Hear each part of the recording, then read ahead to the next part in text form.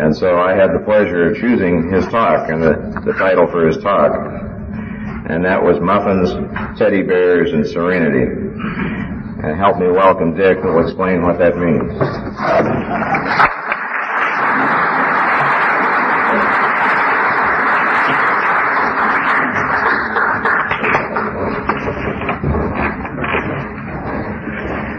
Good morning, my name is Dick, and I'm an alcoholic. I'm scared to death. But all I have to tell is my own story, and I guess I'm up here for me, so that one more time I can find out where I am and what's going on in my life. And maybe there's something that's going on in my life that'll mean something to you. Coming to San Diego is sort of coming back to the places of my childhood. I was born over those mountains in El Centro in the middle of the summer, and that may have been the beginning of my problems. I may have been baked in the head a little bit,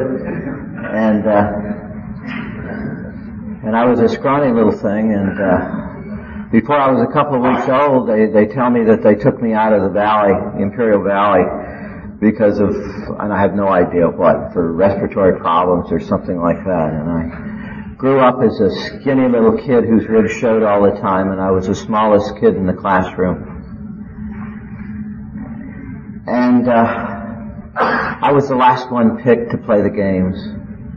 You know, I was always hoping that I could fall down and break something before they got to the end, so I wouldn't be the last one chosen. I was never quite as good, quite as big.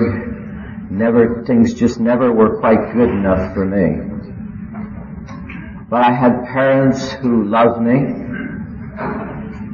I had a sister and my mother and father, and we were a kind of a neat little family, I thought, growing up. My mother happened to be a paranoid schizophrenic, but I didn't realize that as a kid. And my father was the most tolerant man in the world who loved this woman and spent his life trying to take care of her. He didn't want any harm ever to come to her, and he did all he could to take care of her for a long, long time.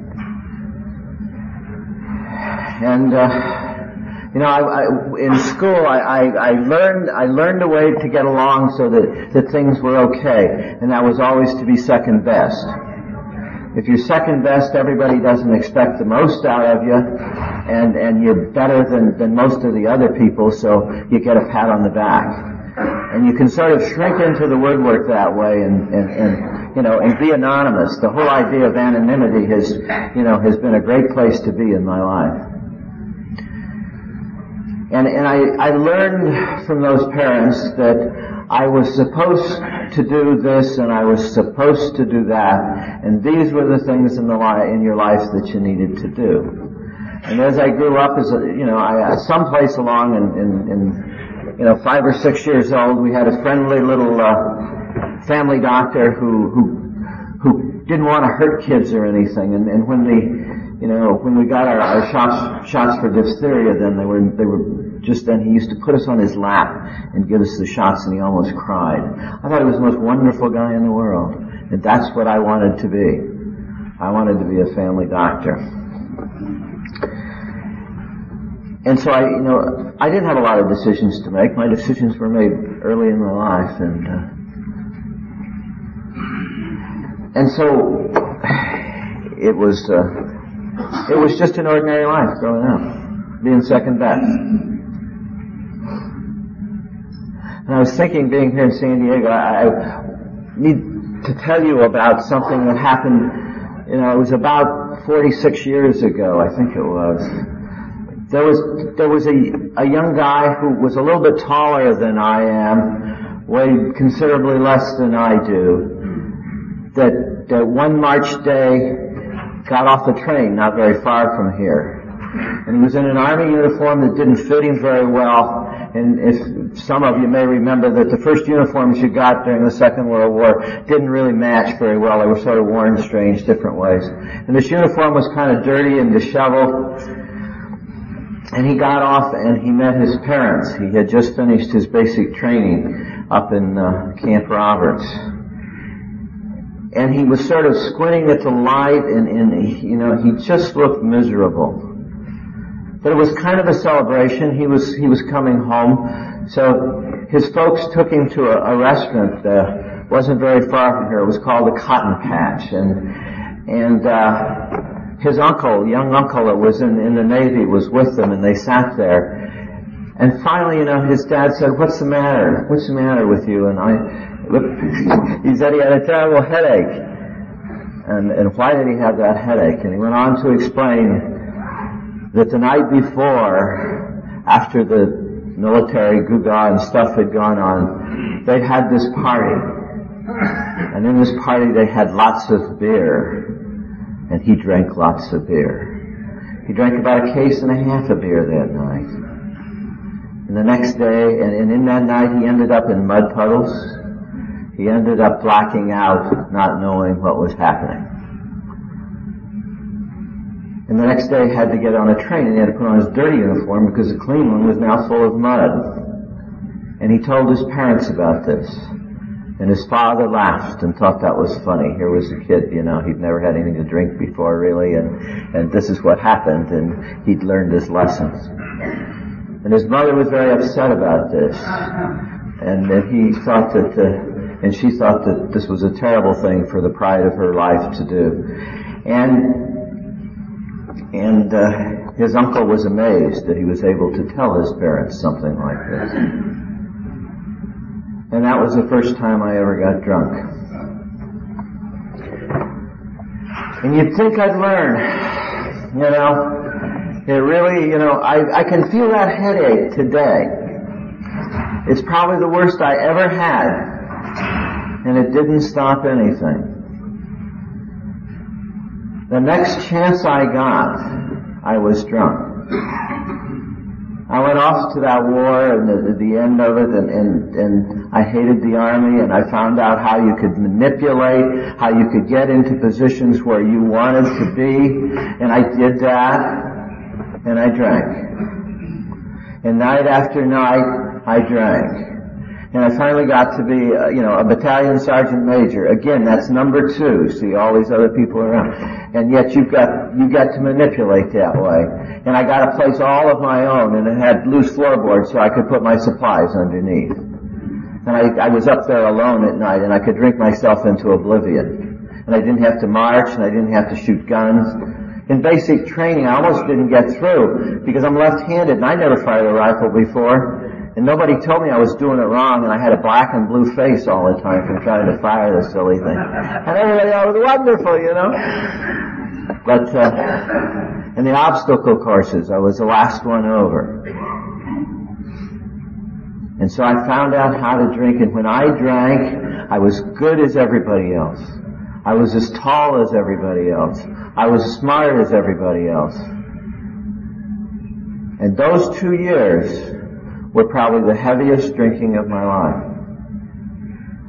I came home and decided I didn't want to live that way, and I went back to school. I went to school here in San Diego. I went up to Berkeley, and finally I went to medical school. And I didn't do a lot of drinking in those years because I didn't have the money to do it, and I had a goal, and I had a place I wanted to go. I wanted to have a life that was worthwhile, and I wanted to have a life where I didn't have to, I didn't have to have people telling me what to do all the time, and so I just, I did my thing, and till I got to medical school. And it was wonderful, Saturday night was the night to have a party. I don't think in the 4 years in medical school I ever knew how one of them ended. I knew how to begin. I don't think I ever had the same date twice, because if I took a date, somebody else took them home. And I thought that was wonderful. We had themes, it depended on what we were going to drink this week was according to what kind of party we were going to have. And when I finished that, I went into my internship, and internships are, I think it's been stated here several times, are sort of blessings. You don't have a chance to drink much. You're too damn tired. And, I probably had 3 bottles of beer in a year, so I didn't have a problem. So I went into a residency, and when I got through at night, I stopped and bought my supply. And I courted a lady by telephone, and by meeting her on weekends, and I drank. Now, anybody that's crazy enough to marry somebody that the only time they see him is when they're sitting there drinking, has got a problem in and of themselves. And I'm sorry to say that my dear wife comes from an alcoholic family, and she didn't see anything wrong with all of this. And we got married, set up practice, had 3 kids. I did the things you're supposed to do within the community. I belonged to this and that. I worked in the hospital staff. I became chief of staff. I worked at building a new hospital. At one point they asked me to be medical director, and I did that and discovered it wasn't what I wanted to do. And eventually I've ended up in a prepaid medical group where I do half practice and probably, I always tease the people, I say do half practice, half administration, and half traveling, which comes to more than one, but then, well, that's sort of my alcoholic personality. And what I did was drink. Someone asked me yesterday, when was the worst part of my drinking? When did it really take hold? And I would submit to you that I really started drinking when I was 18 years old, when I got off, that day before I got off that train. Whenever it was available, whenever I could, and whenever I started, I didn't know how to stop. And I have to remember to tell you that in that time, and in the drinking, and in the sneaking around, and in all the things I did, that there were violent times. That I ended up beaten up on the beach, that I ended up in the hospital. That I ended up in, driving and waking up in strange places that I didn't know where I was. I don't know how many times in my lifetime a friendly policeman stopped me because I was weaving from side to side. And remember in the old days the licenses used to say MD after them. And when we saw that they said, oh, we don't arrest doctors. You stay there for a while. Or you do this. And they were great enablers. And I went on, well, it wasn't very serious. And finally one day I ended up in jail. A nice guy like me, ended up in jail with handcuffs behind and stuff, and my son had to come and get me and take me home, and it would never happen again. I would never see the inside of one of those places again, because after all, I was a good person who did good things. And I went to one of those little schools that said, within a year, 50 or 60% of you will be back. And by God, I wasn't back in a year. It took 15 months.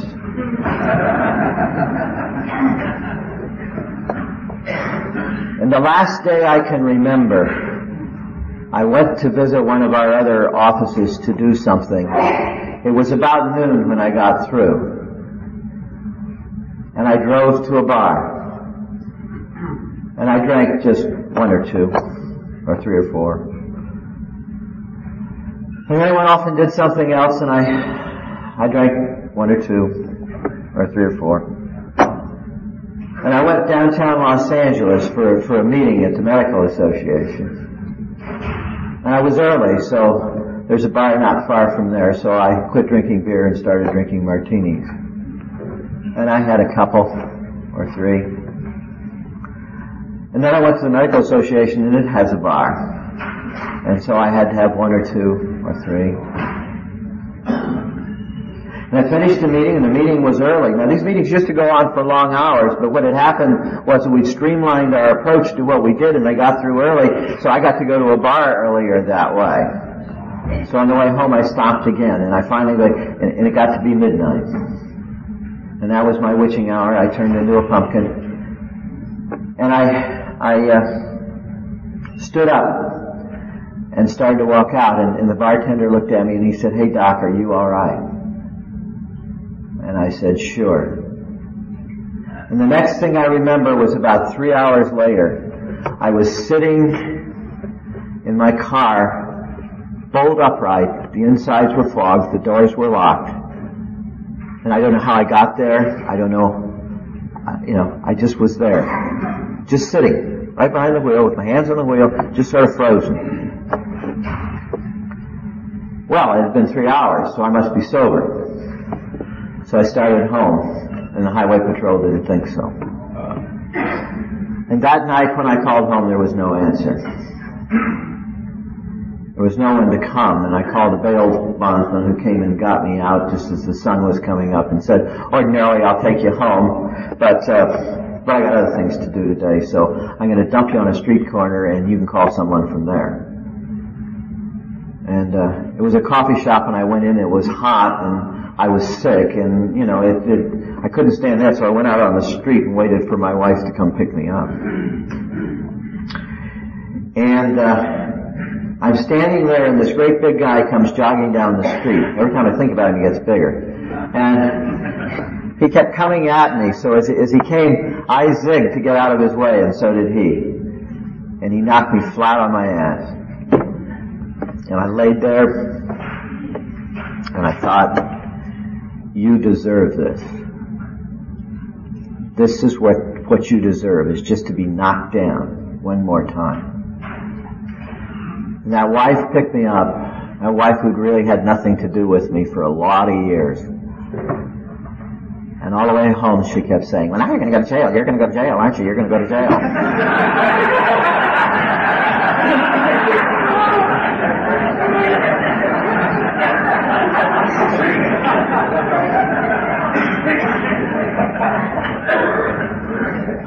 So I did what any good alcoholic would do. I went home and went in bed and I pulled the covers up over the top of me and I stayed there for 3 days. And in all the years that had gone before, now this is 38 years after that 18-year-old kid got off the train. I had never missed work. I have to qualify that a little bit. I used to get the flu at 10 o'clock in the morning. I'd make it to work somehow, some way, and I'd be there just long enough to be deathly ill, and then it was a legitimate reason to go home. But this time I didn't. I just pulled up and I started praying to that God that had to be there someplace, help me. Somehow over the next few days I found an attorney and I did those things, and it was a lady attorney, and she kept saying, well, there for the grace of God, we all could get picked up for this and so forth, and then she'd tell me about how she could only drink half a glass of wine without falling asleep. And through the next couple of weeks, life just got, I don't know what happened. I have no idea. I cannot tell you whether I drank. I can't tell you what I achieved. I can't tell you what I got done. People tell me they didn't know anything was wrong. But on a Thursday morning in 1982, I stood in the hallway outside my office door, and I stopped in my tracks.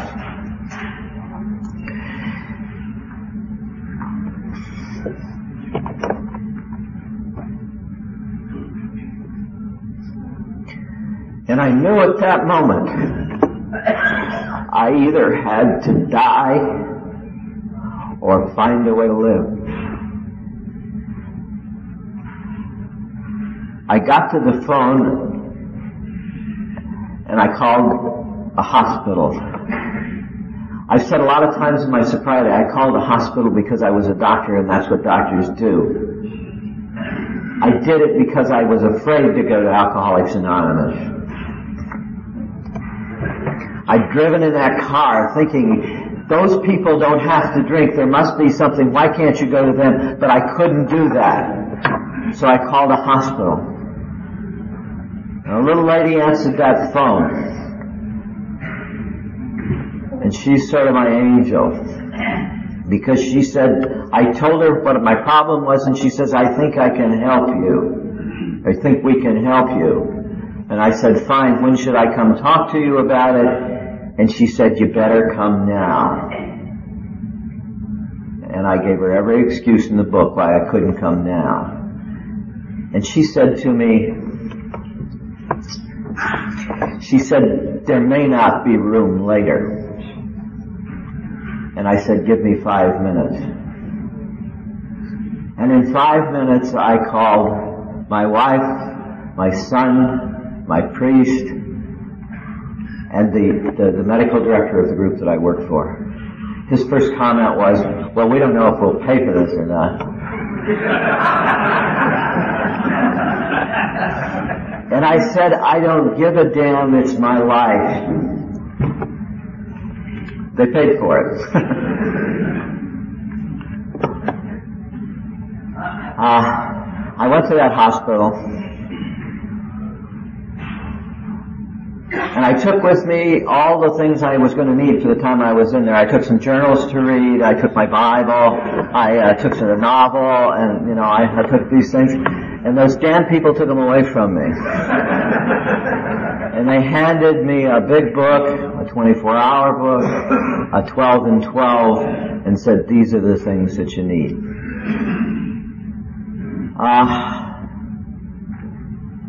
And while I was there, it was a learning process. After I was there a couple of days, the guy who was supposed to be attending me at that point had been gone for the weekend, and he came in, and he put his arms around me, and he said, if you'll stay here and you'll do it our way, you'll be a better doctor.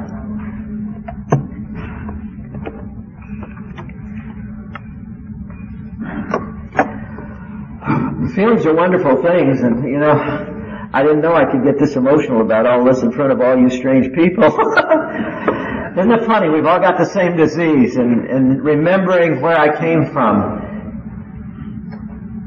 these tears are not those tears I shed to begin with. They're tears of joy. Tears of remembrance that there was a way to come, and that I'm here today and I'm sober.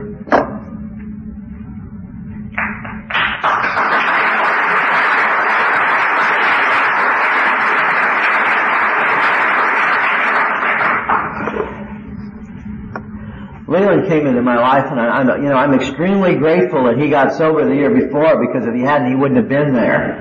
And he was sitting in my room, puffing on his pipe, sitting there, and said, I'm Leland, and here's my story, and I love you.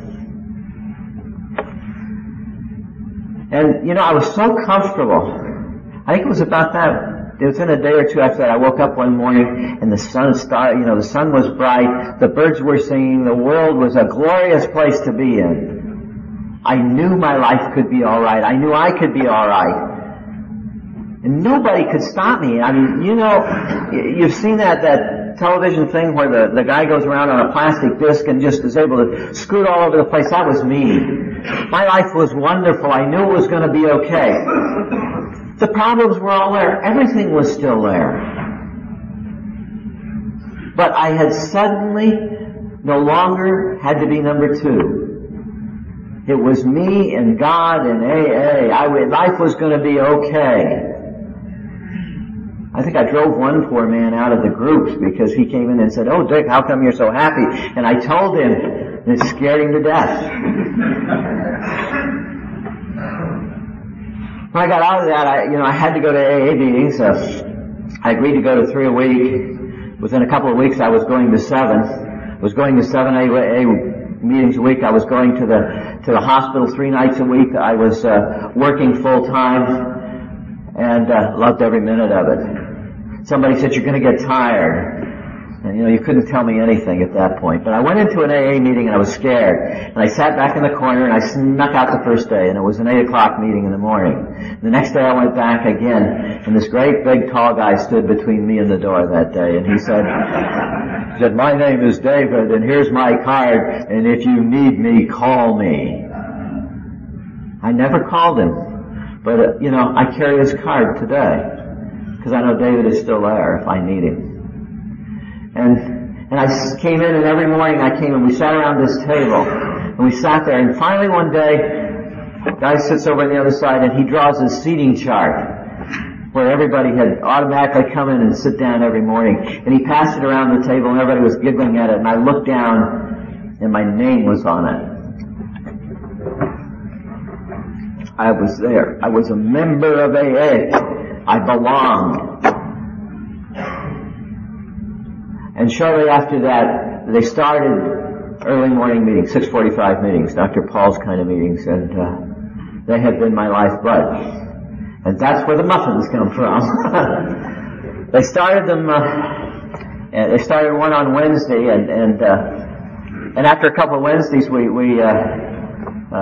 I made some remark about I wish they were there every day, and somebody slipped me a note and said, why don't we start one on Monday? And I said, gee, that'd be great. And I thought that, I had all of 3 months of sobriety, and I thought, the two of us would work at it. And, she came to the first meeting and never came back again. And, so for the next year and more, I took care of this. This was my obligation. I was secretary of that meeting. And every Sunday afternoon I baked muffins. And I took muffins to that meeting, and there are some people that say they haven't had a decent breakfast since. And little do they know what I put in them. And I kept on going to these because this is the way I start my day. It gets me closer to that God and to the spiritual kind of thing that I need to do. Comes in sort of funny ways, I guess. I think one of the things that I found out here at this meeting, I finally figured it out. I have never really been comfortable in doctors' meetings. And that goes back a long way. It finally came to me. I don't deserve to be in doctors' meetings because I don't deserve to be a doctor. That's what my head has told me. I only snuck in. I'm not good enough to be a companion or a colleague of people who practice medicine. My God, I'm only a family practitioner. I didn't get to be a neurosurgeon or a cardiovascular surgeon. Remember, all I ever wanted to be was a family physician. And I think I'm a good one. I have patients who love me. Thank God for them. They fed me for nearly 30 years. They kept me alive. They gave me their love when I couldn't give myself any. Today I take care of them better. I don't have to judge them. When they don't do what I tell them to, I can still love them. You've taught me that. So today I'm glad I'm in a company of doctors. I have my place here too.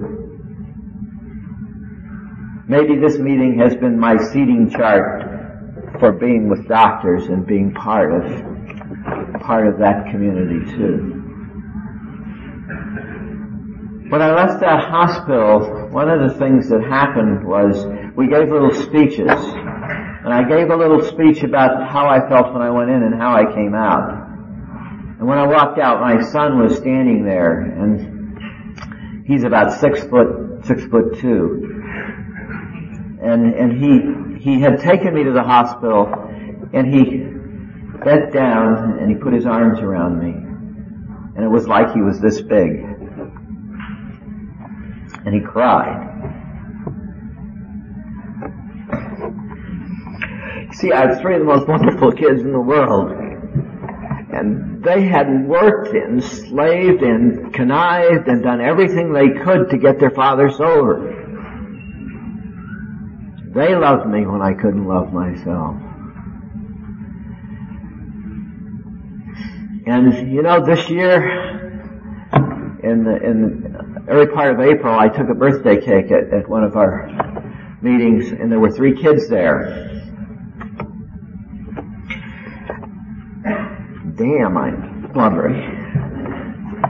And they gave me my cake. And there were 4 Sullivans blubbering that night. And they were proud of me.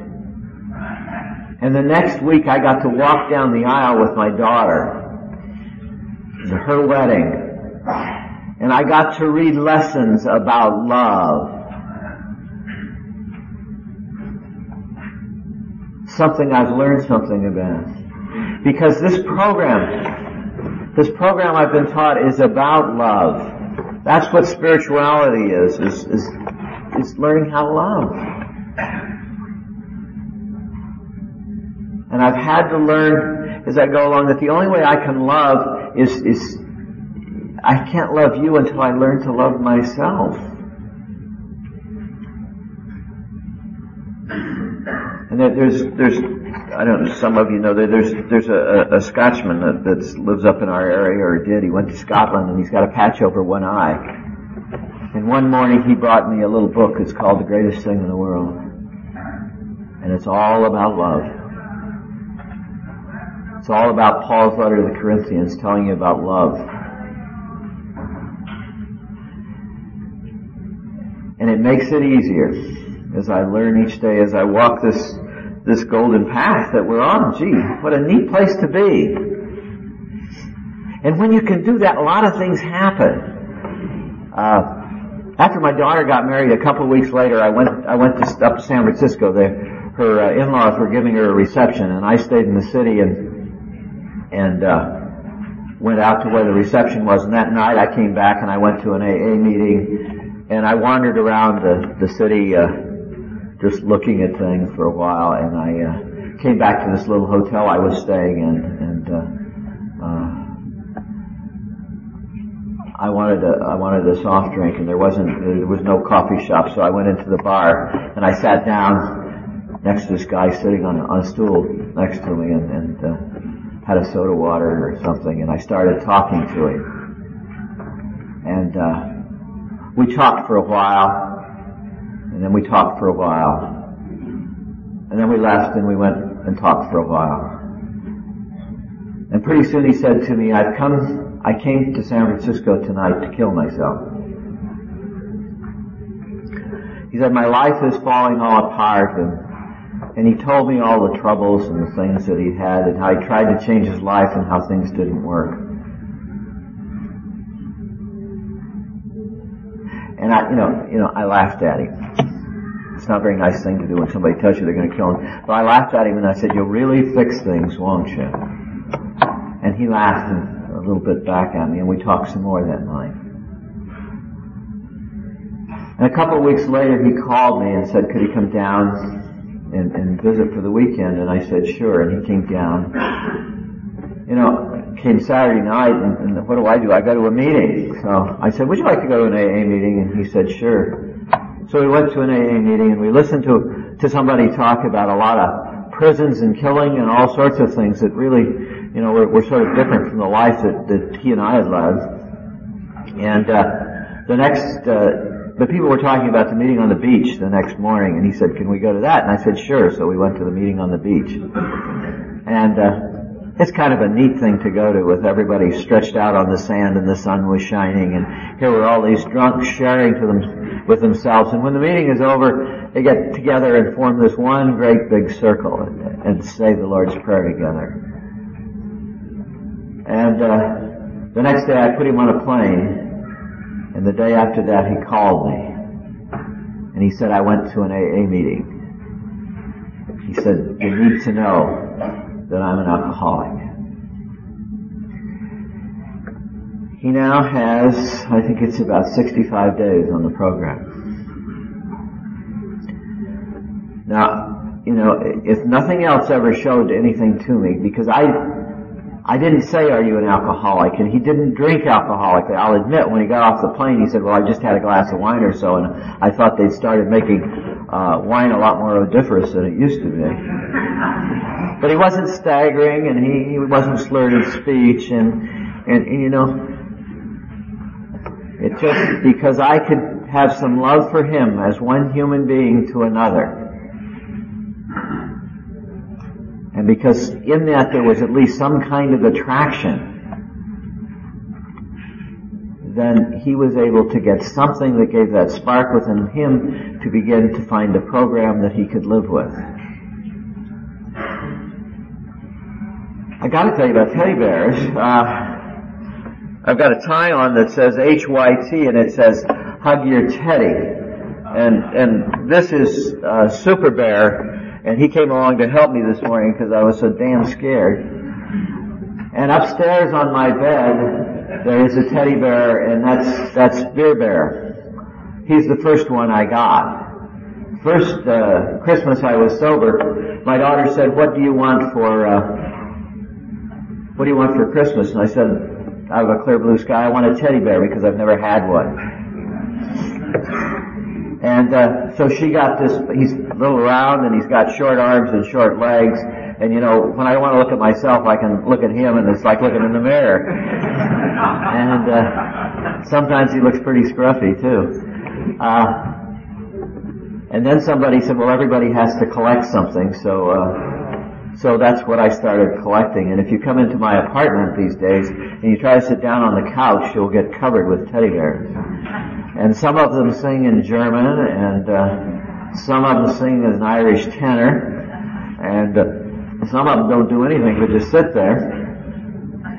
And they're kind of a symbol to me. They're a symbol of unconditional love. They're there to cuddle.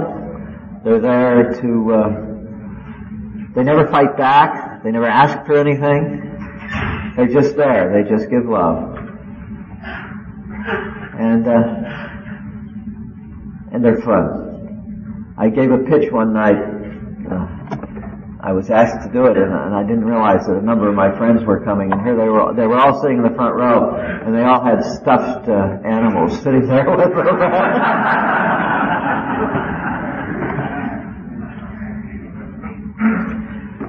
I love this program. I love AA.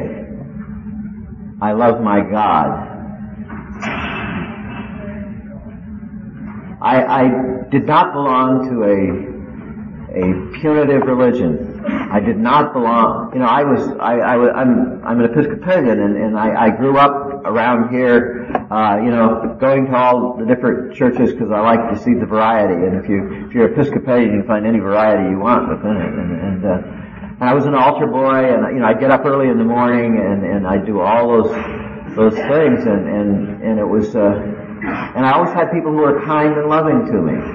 Nobody ever threatened to kick me out or tell me what things I did wrong. And all through my drinking, I maintained that tie. But it wasn't until I got sober that I could understand what all that talk, what all those things were about. That we have a God who started out loving us, and He never threw us away. He just gave us choices. And I know how to take the wrong choices. I did it for a long, long time. And today when I go to church, today when I go, when I get down on my knees, I know He's listening. But most important, all the external trappings, most important, the thing that I've found is that He's here. That He's inside of me. That there's a spark of that higher power, that God within me. I heard someone say not long ago that he was Jewish and he had trouble with an anthropomorphic God. And that helped me a lot, because I can't imagine a little man running around inside of me. But I can imagine a spirit that is there. I don't have to imagine, I can feel it. I can really feel it all the time. So, I don't know about serenity. I hope someday, there are some moments of time when life is wonderful. I always think of what Joel Grave, when he sings at the beginning of Cabaret, when he says everything is wonderful, the orchestra is wonderful, it's beautiful. But there's always that world that's coming to catastrophe around, but I don't have to live in that. I can live with my God in a world where the sun shines all the time, or at least most of it. And when the clouds come over, I know the sun's still over the top of it. And that's just sort of where I am today. I'd like you to do something for me, because I sort of miss it, and I didn't see a lot of it happening around here. as we finish, I'd like you to do something for me. I'd like you all to sort of stand up and face whoever's next to you. Put your toes toe to toe and put your arms around the other one and give each other a hug. Give each other a hug and give each other that love. And when you get through with whoever's next to you, turn around and do it the other way. Give at least 3 hugs this morning. You know, the room is filled with love now, and there'll be that much more. We have to reach out to each other, and that's one way to do it. Okay, everybody up. Let's go.